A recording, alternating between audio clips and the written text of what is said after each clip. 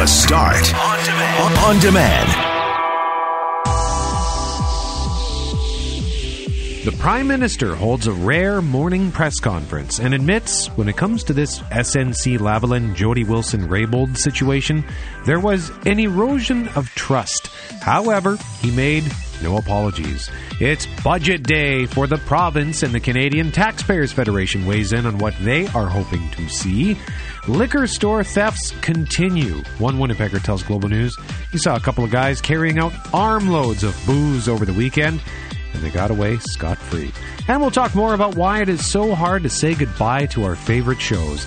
With Game of Thrones entering its final season, we'll speak to the pop culture ambassador, a professor on pop culture, on the impact of the HBO smash hit.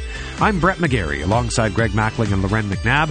We are Mackling, McGarry, and McNabb, and this is the Thursday, March 7th podcast for The Start. Just want to quickly mention as well, The Start and Hal Anderson Afternoons are up for Radio Show of the Year at the 4th Annual Winnipeg Nightlife and Lifestyle Awards. We would love for you to cast a vote. WNLA.ca is the website. You can also vote for 680 CJOB for Radio Station of the Year. Did your aides say it's all right to have a good justice policy, but we have to get elected? Did your aides talk about Quebec politics and your re-election in the context of a criminal prosecution? There were detailed conversations on a broad range of things that were discussed and laid bare in the various testimonies that we heard over the past weeks. What I can tell you is my team and everyone in this government always remains focused on how we make sure that we're protecting jobs and building a better future for Canadians, and doing so in a way that protects our institutions. All right, he was asked a lot of questions, but did you hear any answers from those questions? And that's what we're delving into. If you just missed it, Trudeau spoke in the last hour addressing the latest in the testimony against the SNC-Lavalin affair. And to break down what was said or wasn't said, we're joined now by Global News' chief political correspondent, David Akin. Good morning, David. Good morning, guys. And I'm going to give props to two of my colleagues who are at that press conference, Abigail Beeman, a reporter for Global National, and Amanda Connolly, one of our globalnews.ca reporters. Amanda asked this question, and it came about 35 minutes into the press conference. And she said, "Are you apologizing for anything here today?" And no, his answer was, he's not. Yes, he said, he's now on his way to Iqaluit, to Nunavut, to apologize to the Inuit there for the way the Canadian government dealt with tuberculosis in the 50s and 60s. It was a terrible, shameful thing that happened in the 50s and 60s. But was he apologizing for all this fallout, two ministers quitting, his principal secretary having to resign? No. And then Abigail Beeman asked with a follow-up saying, listen, you keep saying you were doing all this because you're standing up for jobs. Well, is there any evidence that, quote, 9,000 jobs were at risk? Answer, the company told us that there could be a problem. No, there's no evidence. There's no report. The PMO was very happy to try to get Jody Wilson-Raybould, while she was Attorney General, go out and get a second legal opinion. Go talk to a former Supreme Court Chief Justice, Beverly McLaughlin. Get that outside counsel on the legal issues. But nobody ever thought maybe we should get a second opinion about SNC-Lavalin's claim that 9,000 jobs in Canada would go poof. SNC-Lavalin has $15 billion in revenue, billions of dollars in backlog orders. They're building transit systems across the country. That work has to get done. And if it's not, the people doing it are not getting a paycheck from SNC-Lavalin, they'd be getting a paycheck from somebody, but that work is going to get done. So it seems like the government and the Prime Minister particularly needed to present some evidence. Remember, they're the evidence-based policy government, that jobs would be lost. And the Prime Minister failed to do so today. And he also said he's not apologizing for anything he's done. Those are my big two takeaways. Yeah, well, and I agree with you, David, with regard to the apology. That was what I said I was looking for, an apology to Canadians and to Canadian voters. We definitely did not get that. And we got this sense, on one hand, how important this was, how critical it was that we look at all sides of this affair. Yet the follow-up certainly did not match the supposed panic within caucus, within cabinet, within the PMO, because there was very little follow-up with Jody Wilson-Raybould. More or less, everyone was standing around looking, well, she didn't tell us she made a decision. It just doesn't add up in my mind. No, and she was quite clear with the record, and her record is not challenged. The facts of the case are not challenged by either the Prime Minister or his Principal Secretary, Jerry Butts. She had several meetings, 11 meetings between her or her staff and Trudeau or the Finance Minister or his senior aides or the PM senior aides. There was 11 meetings at which she said, you got to back off on SNC-Lavalin. I mean, how many meetings does it take, Prime Minister, for you to get the message? Did you want 22 meetings? Did you want 44 meetings? 110 meetings? There was 11 meetings over the space of 4 months, and 2 of those involved the Prime Minister himself, and 2 of them involved his Principal Secretary. How many times did you need to be told, back off on this SNC-Lavalin thing? You would think that once would have been enough. And presumably Jody Wilson-Raybould thinks once is enough. The Prime Minister thinks, well, no, it wasn't a done deal. I could keep coming back and asking her. So I think it was insufficient on that. And we didn't really get a transparent answer from Trudeau on this issue. Why couldn't you leave Jody Wilson-Raybould in the Justice portfolio? Why did you have to move her? Yes, she didn't want to take the Indigenous Services job because, as she said herself, she's been fighting as an Indigenous woman her whole life against the Indian Act, and she was going to be damned if she was going to be the one administering the Indian Act. You know, you can see that makes sense. But once you refuse that job, why not just let her stay in justice? And he really doesn't have a good answer for that one. David Akin is Global News Chief Political Correspondent, joining us live on 680 CJOB. David, thank you very much. No problem, guys. Cheers.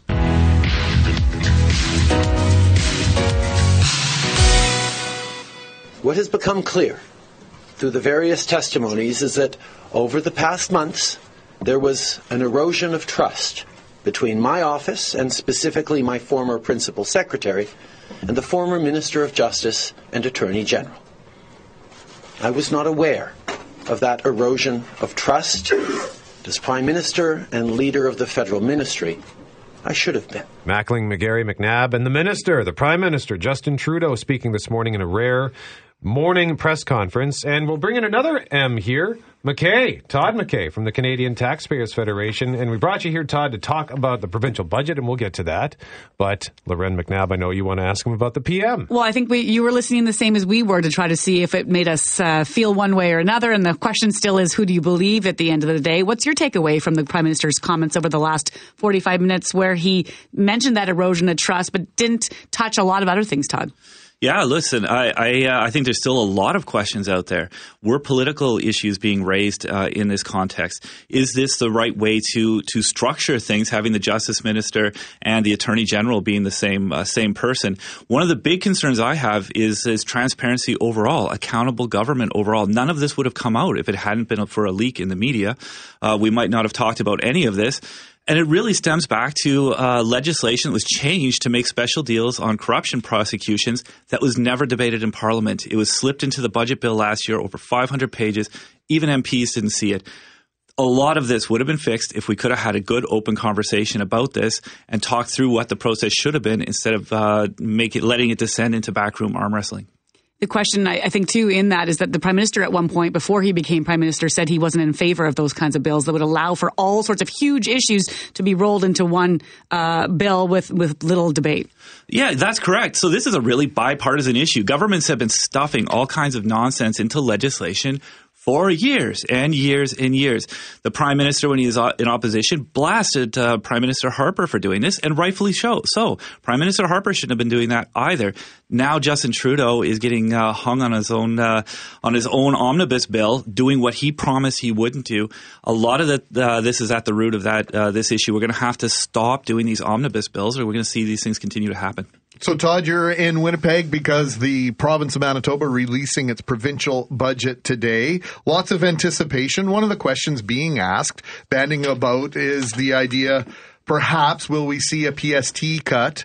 The Conservatives ran on this in the last election. Do you think we'll see that today? I got my fingers crossed. I'm crossing them right now. I'd love to see that. Look, PST is high. It's costing Manitobans a lot of money.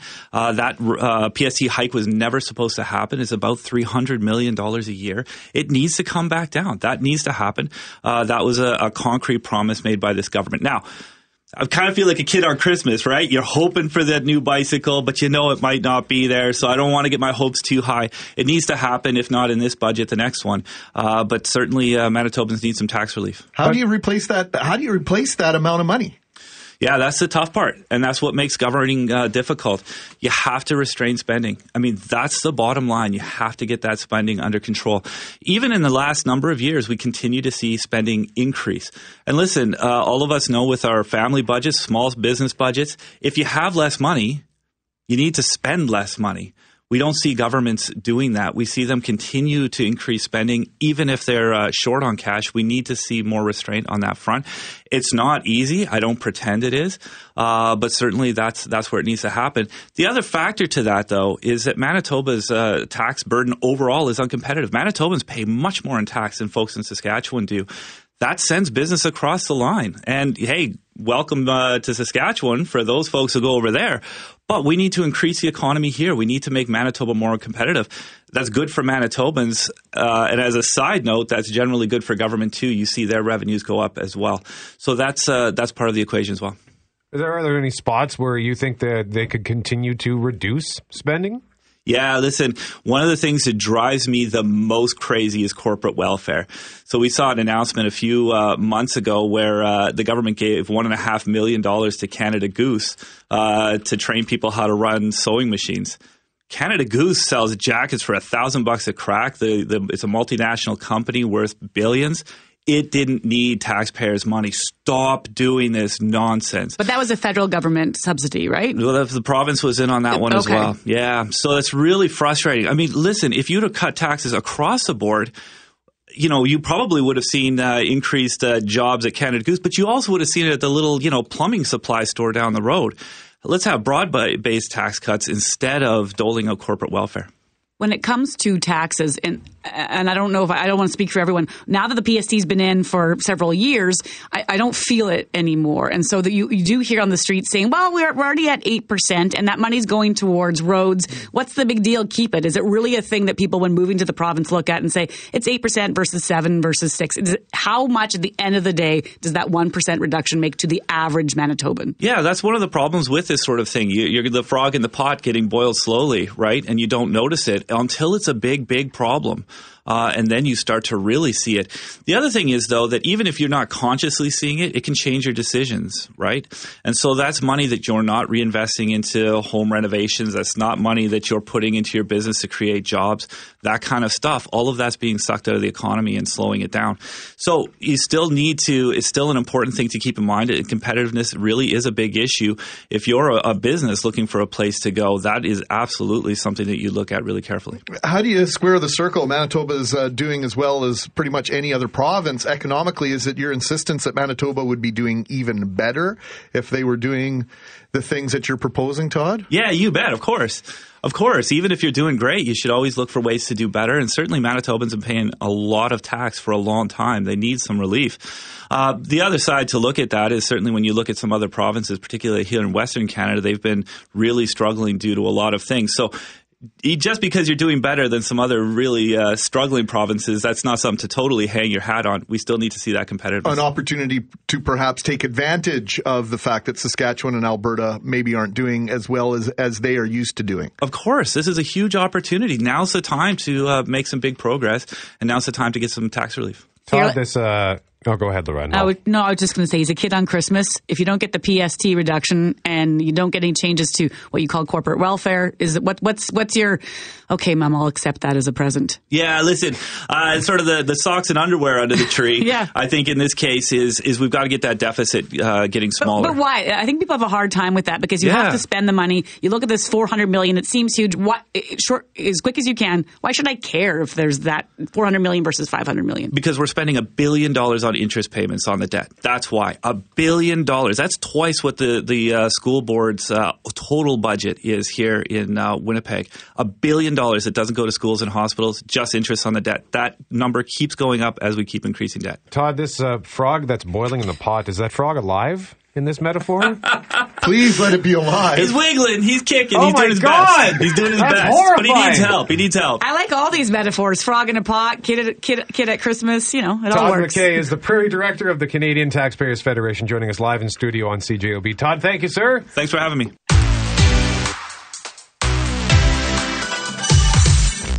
We start this half hour with more brazen daylight liquor store thefts as they continue around Winnipeg. Yeah, here we go again, guys. We have discussed this many times in the past several months. Liquor marts are not just a quick one-stop shop for paying customers, but apparently for criminals as well. It's almost like a buffet. Brazen daylight thefts have been an ongoing problem at stores around Manitoba, leaving paying customers to wonder what is being done about it. Winnipegger Ryan Watson told Global News he saw two men walk out with, quote, armloads of booze at the liquor store on Leela Avenue and McPhillip Street Sunday afternoon. As Global's Brittany Greenslade tells us, it would appear police, liquor commission representatives, and the minister responsible for MLLC seem to be tired of discussing this continuing saga themselves. Liquor marts are no longer a one-stop shop to pick up booze. They're hotspots for criminals. They just casually walked right on out. An ongoing problem that has become all too common. Ryan Watson witnessed a shocking theft at this liquor mart on Leela and McPhillips Sunday afternoon. Two guys had arms full of bottles. I don't mean like one under their jacket hiding it. They had arms full, probably 4 or 5 bottles each, out in the open, plain as day. They weren't rushing or running or anything like that. Walked past the line, and they didn't talk to anybody, but walked past the line on their way out, so they never tried to go out the entrance. And one of the cashiers sarcastically said, "Okay, thanks, gentlemen, have a good night." Watson says the two men then got into a car and left, and no one attempted to intervene. The security guard never came out to see if he could identify a vehicle, identify other people, a license plate, nothing like that. It was sort of just throw our hands up and, it's just something we have to accept. According to Manitoba Liquor and Lotteries, there were just 658 liquor store thefts in 2017. But that number skyrocketed in 2018 to more than 2,600. Since February, MBLL has been working with Winnipeg Police, saying they're currently trying and evaluating different tactics, which includes using the WPS's Special Duty Constable Service. The Liquor Commission, Winnipeg Police Service, and the minister responsible for liquor and lotteries refused all interview requests from Global News. Brittany Greenslade, Global News.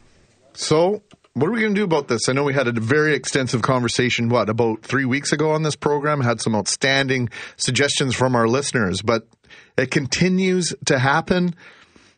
And no changes in policy seem to be taking place. Yeah, one of our listeners, Bear, texting us saying still can't understand why they don't go to the retail model that Consumers Distributing used. The only thing that got stolen were pencils. And that was part of our discussion a couple of weeks back. And that would be go to a counter, you order, and they go to the back and bring it.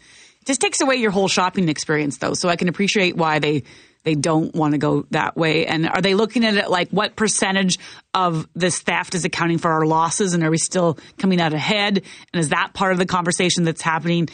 Are they paying for guards, though, that aren't doing anything? So why have the guards? Maybe if you're going to let them steal and lose money that way, then why pay for the guards? Somebody called them, and this is without disrespect to the people that have been hired to do this, but they're essentially greeters. Yeah.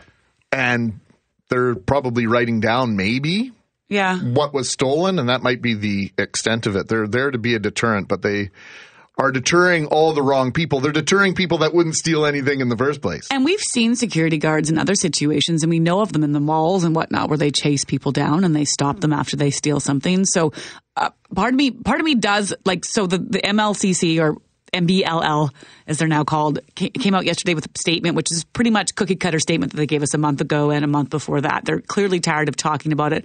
And I do wonder if the strategy is the more we talk about it, the more everybody gets this idea in their head that they can just walk into a liquor store and walk out without any issues. So is there a suggestion that the media shouldn't be talking about this? They're saying that they don't want to talk about it because it impacts their security measures, and it'd be the same way that, for example, when Obama was here on Monday, they didn't give into detail exactly how many people they're going to have and how they're going to do it, because that could be used as intel. I don't think they've said that the media is the problem. They're saying we're not talking about it, period. And I'm inferring that might be why. Well, that's interesting. And then just another thought as well on the consumers model. I think it works in some beer vendors, right? Like there are some smaller beer vendors where know, like that's the kind of thing where you walk in, you know exactly what you want. Give me a 12 of Miller High Life or whatever, or 12 of Bud Light. You're not going in to browse.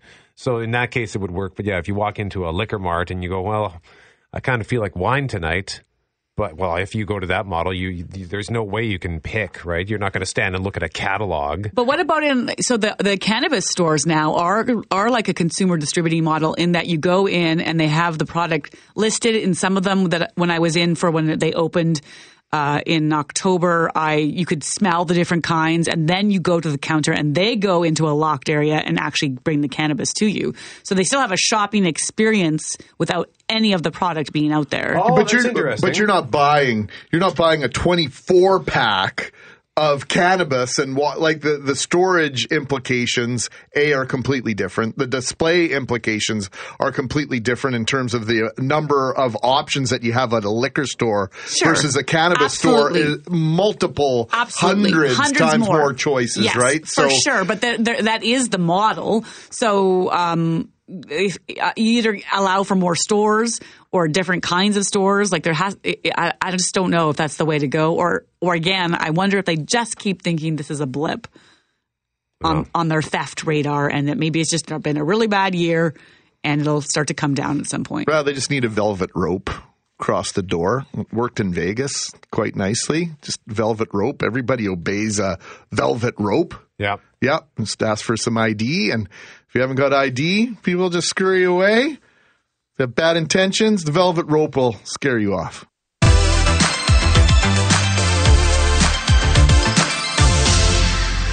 We start this hour at the liquor store. Yeah, brazen daylight thefts. We've been talking about this for several months now, that these thefts at liquor stores are leaving many paying customers to wonder what's going to be done about it. As you just heard in the news with Jeff Braun, Winnipegger Ryan Watson was incredulous this past weekend when he saw two men walk out with what he called armloads of booze at the liquor store on Leela and McPhillips on Sunday. The security guard never came out to see if he could identify a vehicle, identify other people, a license plate, nothing like that. It was sort of just throw our hands up and something we have to accept. But I mean, as a Canadian, as a Manitoban, as a Winnipegger, I think it's beyond silly. So, what can be done about this? What should be done about this? Stephen O'Keefe is a consultant with Bottom Line Matters and works with retailers and vendors in the areas of loss prevention and risk management. And Stephen, thank you for taking some time with this. When Loren reached out to you, I understand you were all over this story. You'd heard about this. Yeah, I heard about this story. There's a couple of other provinces that have similar issues in kind of the category of liquor stores. So it's not something that is unique to the province. So we're not alone with these brazen thefts in liquor stores. So we can't say it's a specific Manitoba issue. Is it an issue of how we're dealing with thefts and what security officials are being instructed to do? Yeah, there's a combination of issues. And just to be clear, the liquor stores and Manitoba Liquor in particular are not they're not standalone, unique when they tell their staff not to arrest. So I'm talking about regular employees. Regular employees just across the country, and it's good practice, are told not to make arrests for a number of reasons. One is under the criminal code, they may not have all of the elements to be able to execute a proper arrest. And second, there's been a lot of new legislation around the licensing of private investigators, and then thirdly, probably the most important, is the safety aspect in order to make a safe arrest. So with the amount of technology that's now available, you really don't have to arrest people on the spot. You can still work with police and execute an arrest after the fact, which I understand just from reading some of the material. Let me make it clear, Manitoba Liquor is not my client.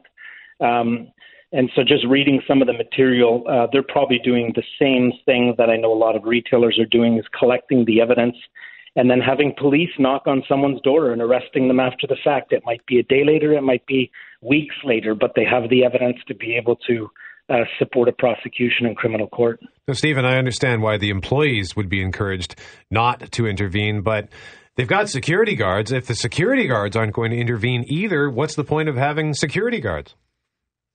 To collect the evidence, to be able to make a statement, to be able to go to court and provide that evidence to the courts to make a decision. And also, just an important consideration here is under the Private Investigator Security Guards Act of Manitoba, there is recommendations that your best course of action from a safety standpoint is to involve police. And so if the security guard in that case is told to manage the doors and collect evidence on behalf of the retailer and not make an arrest, they're following the instructions of their, if this is a third-party security guard company, they're following the instructions of their clients. And so they take the advice. Just because a retailer engages the service of a security guard doesn't mean that that security guard has carte blanche to do what they want. They have to act under the contract with the retailer, and if the retailer decides we will not make arrests, we're going to collect that evidence, and we don't want to make arrests for a number of reasons. We don't want our regular customers being in harm's way if an arrest outside goes sideways. Then that's something that they do on behalf of their retailer through a contract. So I can appreciate where you're coming from, and where I think we've heard before in the past the issue of keeping the staff safe, and I understand that. And we're talking to Stephen O'Keefe, who's the consultant in the area of security and theft, and this is why we're reaching out to you, Stephen, because on the other hand, while I appreciate keeping people safe, there's a question of the burden that then puts on police to go chasing after people that maybe could have been stopped in other ways. You know, now you're taxing the resources of the police services to chase booze thefts. So what else can be done in the stores if it's not the security guards stopping? Is there another system we need to put in place, another layer, whether it's, carding at the door or whatnot, that might help in this matter? Yeah, so there are a number of things from a preventative standpoint, and that's always your best course of action. Your first program should be one of preventative measures. Is one of putting in security gates at the door that are motion controlled access so that somebody can't leave through that same entrance. They have to, be drawn towards a cashier. The aggressive hospitality, challenging people who look suspicious is always great preventative measures and never upsets the honest customer because it's seen as great customer service. And then there's technology around electronic article surveillance, and I won't promote any one particular company because there are different systems by different companies, but those are the security tags that ring as you're exiting, or release a die tag, or do a number of things. There's 2 alarm systems where as soon as you exit, the bottle security tag that surrounds the neck of the bottle starts ringing very loud in the parking lot to kind of draw people's attention to the fact that somebody has just stolen product. So it doesn't just ring at the door, it rings on the actual product. And then there's CCTV, and so that's the security cameras and the analytics, the software that comes with it to be able to identify when people might be lingering around an area too long. Security systems have that capability. And one of the things that we try not to do is talk about some of the technology that we can use or technology that can beat our systems, because it's really not something that in the public domain you really want to have out there. You want to keep some of these technologies secret, but then other ones you want to be overt and you want to let people know. We want to protect this merchandise. So, Stephen, a couple of the ideas that we've had, Loren alluded to it just off the top of that last question, the idea of maybe having a system where you have to present your ID on the way into the liquor store, almost like a nightclub setup. Didn't you hear you endorse or deny that might be a good idea? And the other one that a lot of our listeners have suggested to us is just an idea of where all of the inventory would be behind a counter of some sort, and you would come in and order it. Is that something that you see as a possibility for liquor stores in particular down the road? So we'll talk about the difference between possibility and probability. It's always a possibility to do something like that. In terms of probability, I would say that as a retailer, you won't find that too many people are in favor of doing that from a retail standpoint. Customer comes first. We always have to be prepared to deal with people who are not acting appropriate, but the priority of any retailer is to sell merchandise to a customer, to make that experience easy, to make that experience friendly, not to make it restrictive. And so there is an element, and while this is the type of thing where it's not a dollars and cents, because there's activity where people are stealing product and they're observed by other customers. And so, it's kind of a hard pill to swallow. But there is a portion of losses where you can say it is somewhat acceptable. I'm not saying that theft is acceptable. I'm saying that as a retailer, if you have to prioritize and invest, you're going to invest in selling merchandise to your honest customers. In terms of the other piece, you have to mitigate your risk. You have to look at it and say, okay, well, I do have shoplifting because I have the commodity that people want. I mean, it's kind of a double whammy in terms of liquor stores, because people who are typically looking for liquor might steal merchandise in a department store and then go on the street and sell it for 25 cents on the dollar, collect that cash, and then go in and buy a bottle of booze. In this case, they're stealing the product that they're addicted to. So it's kind of a double whammy. Everybody's sensitive to what retailers who are selling alcohol have to go through. But the reality is, as an honest customer, if I'm going to come in and buy a bottle of wine, I don't want to wait in line as in the 80s you had to do with consumers distributing, and you had to present a ticket and people went in the back, got the product, and then you paid for it and you were given that. I don't want to be seen as suspicious if I'm an honest customer coming in to get the bottle of wine. I want to come in, I want to buy it quickly, and I want to leave. Unfortunately, that type of experience also gives the opportunity for those who are dishonest to be able to steal and get away with it. Stephen O'Keefe is a consultant with Bottom Line Matters and works with retailers and vendors in the area of loss prevention and risk management, joining us live on CJOB. Stephen, thank you very much for this. Thank you.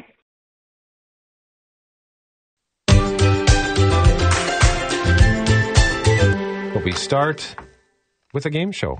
With an answer. What was the answer you gave? The answer was a man undaunted in the face of learning he has pancreatic cancer. And it would be who is Jeopardy host Alex Trebek. That's right. He made an announcement, and it is the #1 trending video on YouTube this morning. Hi, everyone.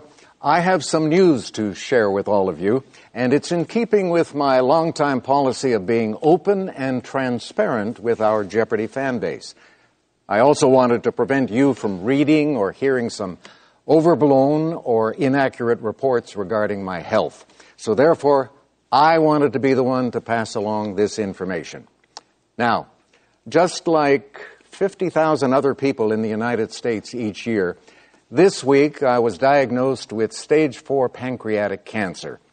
Now, normally the prognosis for this is not very encouraging, but I'm going to fight this, and I'm going to keep working, and with the love and support of my family and friends, and with the help of your prayers also, I plan to beat the low survival rate statistics for this disease.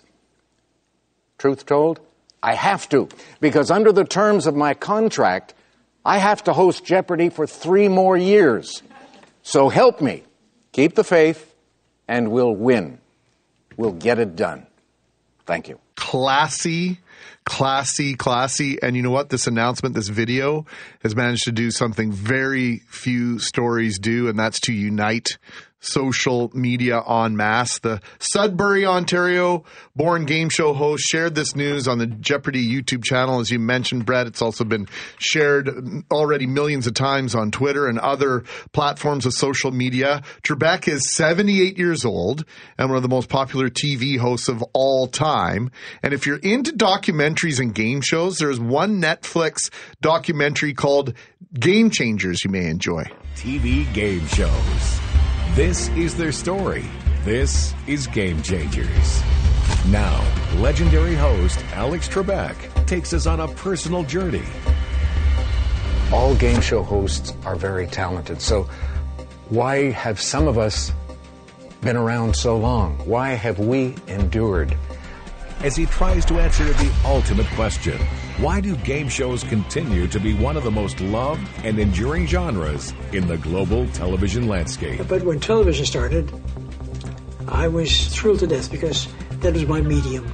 That was the voice of Winnipegger Monty Hall in conversation with Sudbury-born Alex Trebek. How incredible is it that two of the most popular game show hosts of all time, maybe on the planet, definitely in North America, one was born in Northern Ontario and another was born in Winnipeg. Absolutely incredible. Until you brought this up this morning, it never really occurred to me. I think of Monty Hall, like Winnipegger for sure, and Trebek's Canadian, but then when you stop and say two of them, and you're right, like popular, long running. How long has Trebek been on the air for? 35 years, I think, since 84? All of that. All of our years. Yes. It's, I'm going to pretend to be 35, by the way.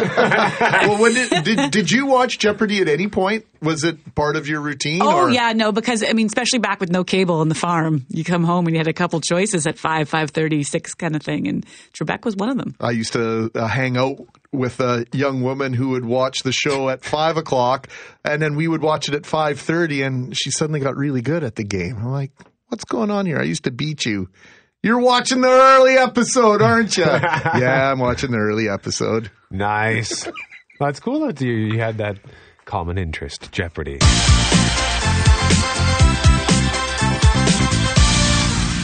Mackling, McGarry, and McNabb, thank you very much for joining us this morning on 680 CJOB. Question of the day brought to you by Credit Aid, helping Manitobans get out of debt since 1992. Visit creditaid.ca. Call 204-987-6890. Who's more credible? Jody Wilson-Raybould, Gerald Butts, Justin Trudeau, or none of them? So far, Jody Wilson-Raybould leading that pack with 50%. 33% say none of them. 10% Gerald Butts. And at the bottom, Justin Trudeau. I can't do the math that fast. I want to say 7%? 6. 6. I'm rounding up. I randomly round up here and there. No.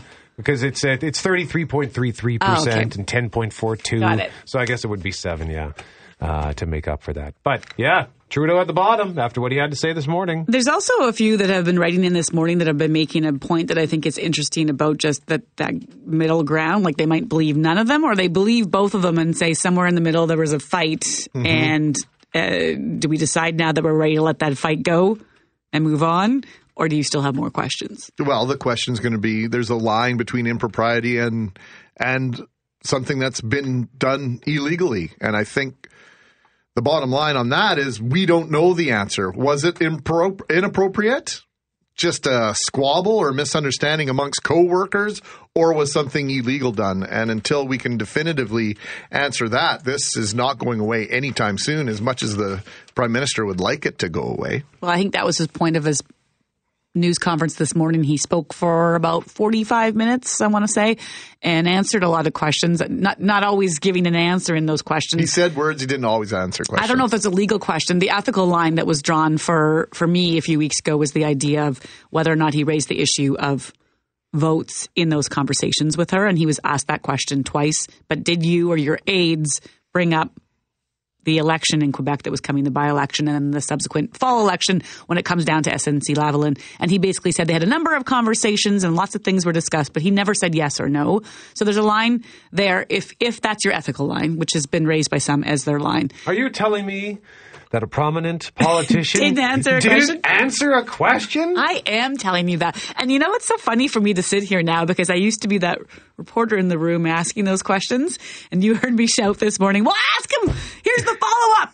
I was screaming, and then, but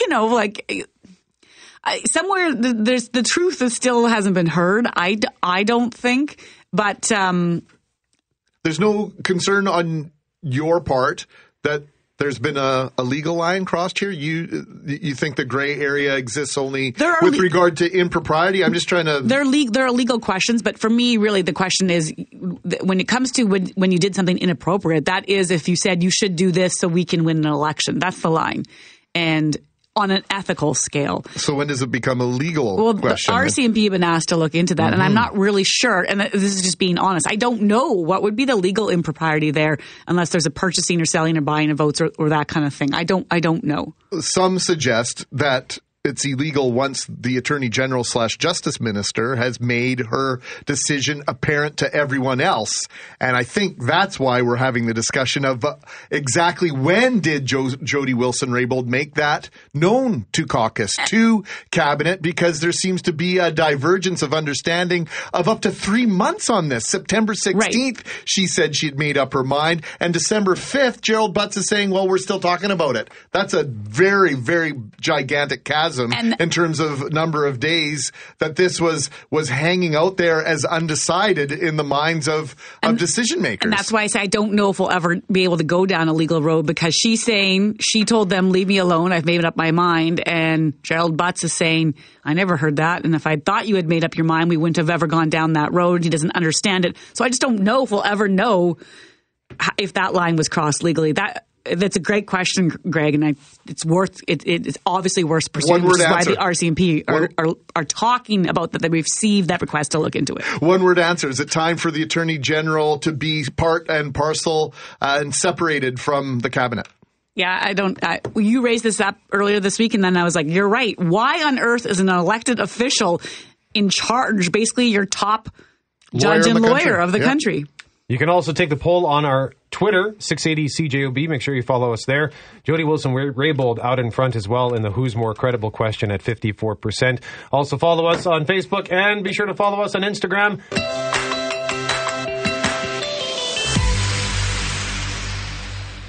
We wanted to have this conversation yesterday with Mackling, McGarry, and McNabb, but we got preempted at 9:35 by the testimony of Gerald Butts.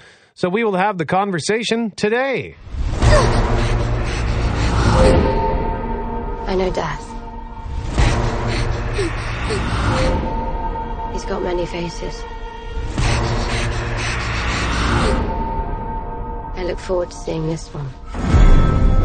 Game of Thrones, arguably the most popular TV show on the planet, released the trailer for the final season just this past Tuesday. Naturally, fans of the show losing their minds, and many are sad because it's the final season, so the trailer is kind of the beginning of the end. For more on the cultural impact of this show, we turn to the pop culture ambassador, Robert Thompson, who is a professor of television, radio, film, and pop culture at Syracuse University. We spoke to him, in fact, on Tuesday, and we asked him, are you a fan of Game of Thrones? Well, I've been watching it from the start. I think maybe sometimes I'm not smart enough for this show. I've seen every episode probably twice at least, some more than that. If you were to give me a quiz about Game of Thrones and all the houses and castles and all the rest of it, I might get a C-.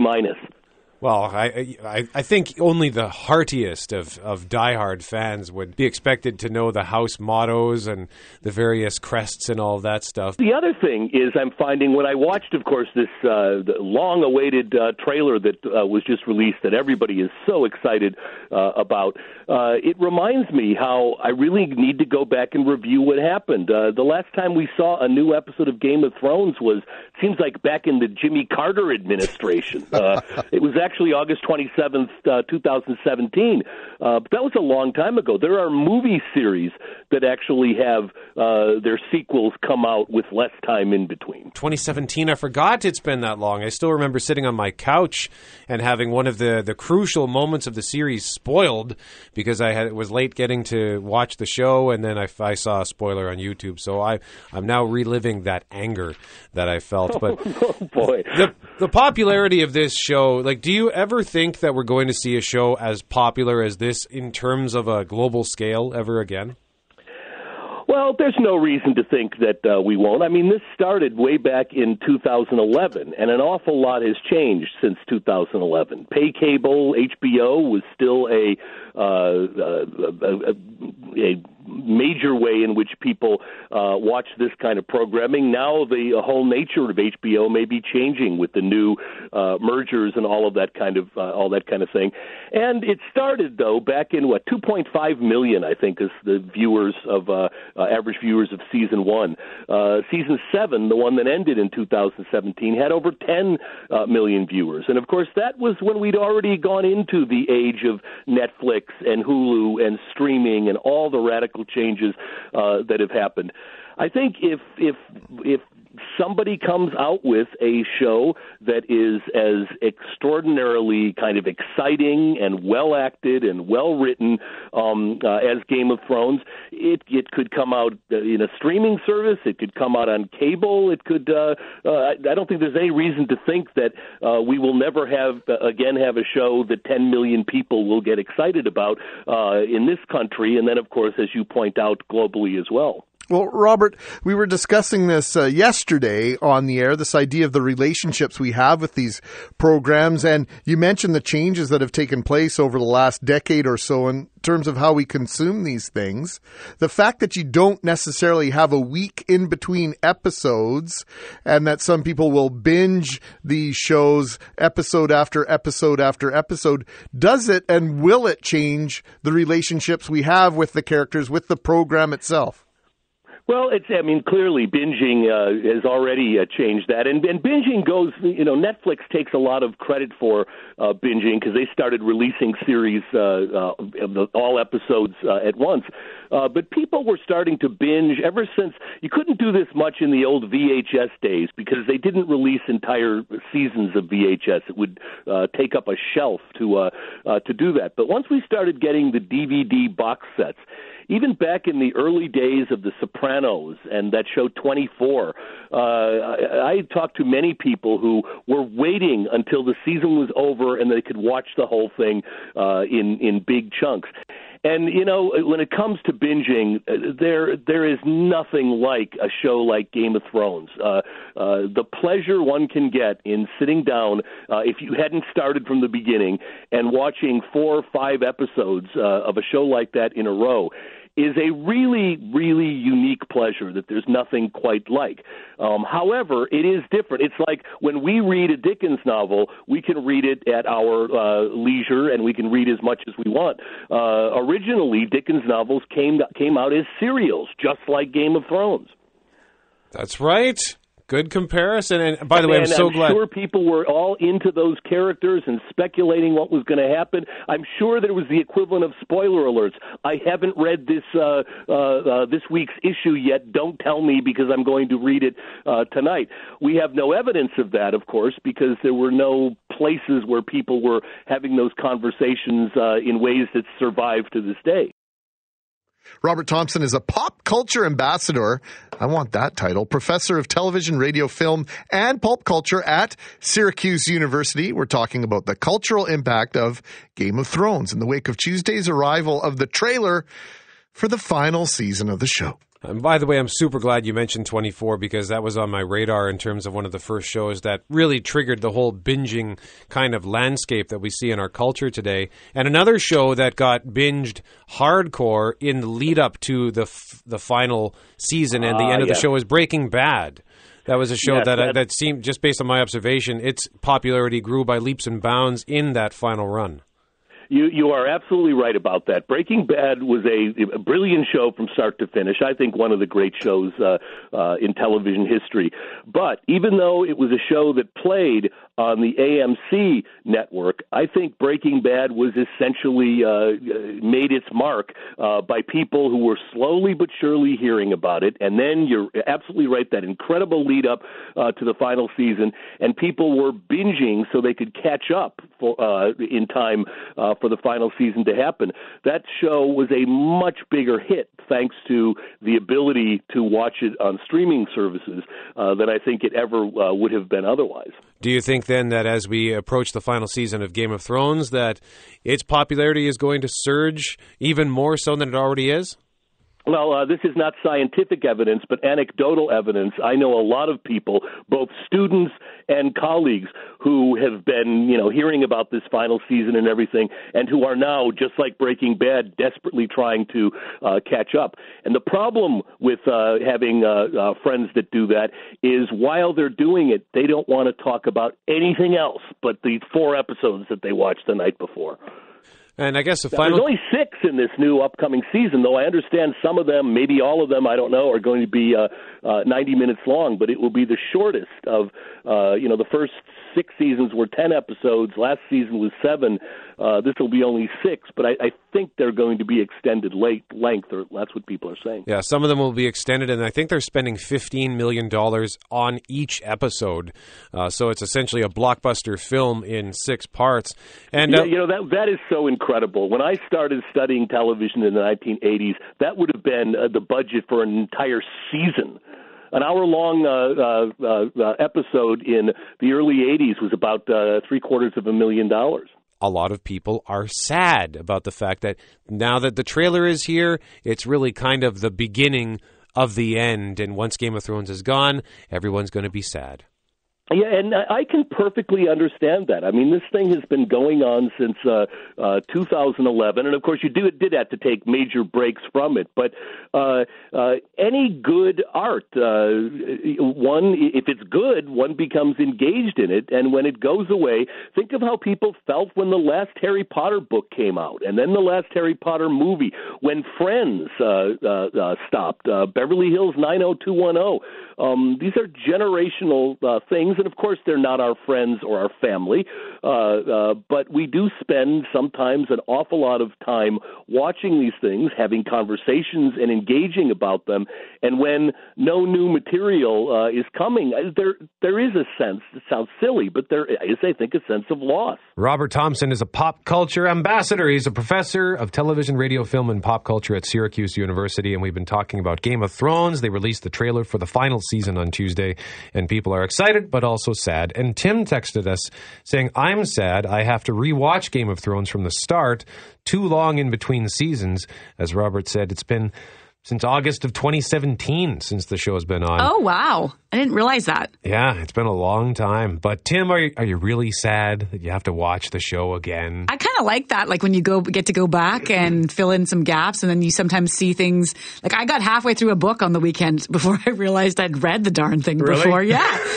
But it was great. So the show, maybe he'll watch it and be like, I look at all this stuff I missed. Well, Suits I binged and watched on my own for a few years, and then Jackie discovered it, and I was like, oh, Why do you say it like that? Well, because, it's nice to have your own things every once in a while. Like a TV affair? Yeah, no, it's just my own thing, and then, this is really good. I'm like, yeah, it's really good. So of course, we had to go right back to the beginning and rewatch all the episodes, and, Suits, for as quote-unquote good as it is, it's not rocket science television. Yeah, it's hard to watch again. It's hard to watch again because it's not overly complicated. It's not like, I never realized that Mike has a really good memory and that's the whole key to the program. No, it's perfectly obvious, right? And so I did it grudgingly, but I understand the appeal of the binge, and I also understand the appeal and the fun of watching it over and over again. Look at Friends. Yeah. How often you go, I'm going to go on Netflix, just randomly search an episode, and I love how they title them. It's the one with, and it's the perfect. It's like, exactly which one it is. I'm waiting for a study to come out 10 years from now that says Netflix is responsible for the demise of relationships, though, because it allows you to just rewatch things over and over again. Like my husband was so happy when The Office was finally over because I just love that show. But he did not. He liked it. He just doesn't. I was in love with it, and I will rewatch episodes over and over again. And he'll come home and be like, oh, come on, like you've seen this one. And then on the other hand, you mentioned liking to watch things alone. Well, now we don't sit down on the couch together as much because, you have all your tablets and devices and you can all be in different rooms watching different things. So, yeah, it'll be like some sort of Berkeley study in 2020 saying divorce is up because I don't Netflix. even have Bill Maher to myself anymore. Oh, my. Started liking wow, you're that, really too. angry about this. Well, just one final thought on Game of Thrones. Tim, it might benefit you because when I went back and watched it again, I'd only watched it when it aired season by season. Yeah. By the time I got to the 5th season, I was realizing, I don't even know who half these people are. Mm-hmm. Because the show's on for 10 episodes, it disappears for a year. So when I went back and rewatched it all the way through, I connected so many dots that I just didn't make sense. Do they get money from the is the rewatching a way to get more money in terms of views or anything like that, or no? Could be, because I watched it through HBO's on-demand you ordered service. it, right? Yeah. So I would imagine, because I'm a subscriber to HBO. I think it's $100 million a year that goes to the producers of Friends, at least, to keep it on Netflix. That's right. A lot of dough.